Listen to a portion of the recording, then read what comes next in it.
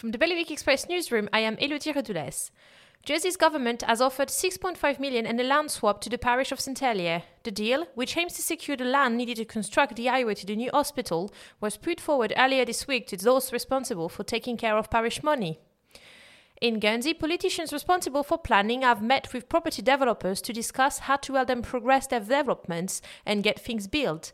The Development and Planning Authority's first developers forum included around a dozen developers. In Jersey, skateboarding legend Tony Hawk has told islanders campaigning for more skating facilities across the island to keep up the fight and stay the course. Planning permission for a new 1,000 square meters open-air concrete skate park at Lake Kennevay was granted last month and construction is expected to begin next month. The first prize in this year's Channel Islands Christmas Lottery has increased by another 50,000 and now stands at 450,000.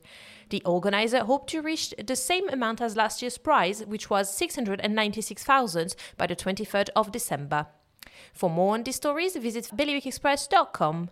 Your weather now. There will be rain and fog this afternoon with a max temperature of 13 degrees. The next high tide will be at 17:30. Bailiwick Radio News.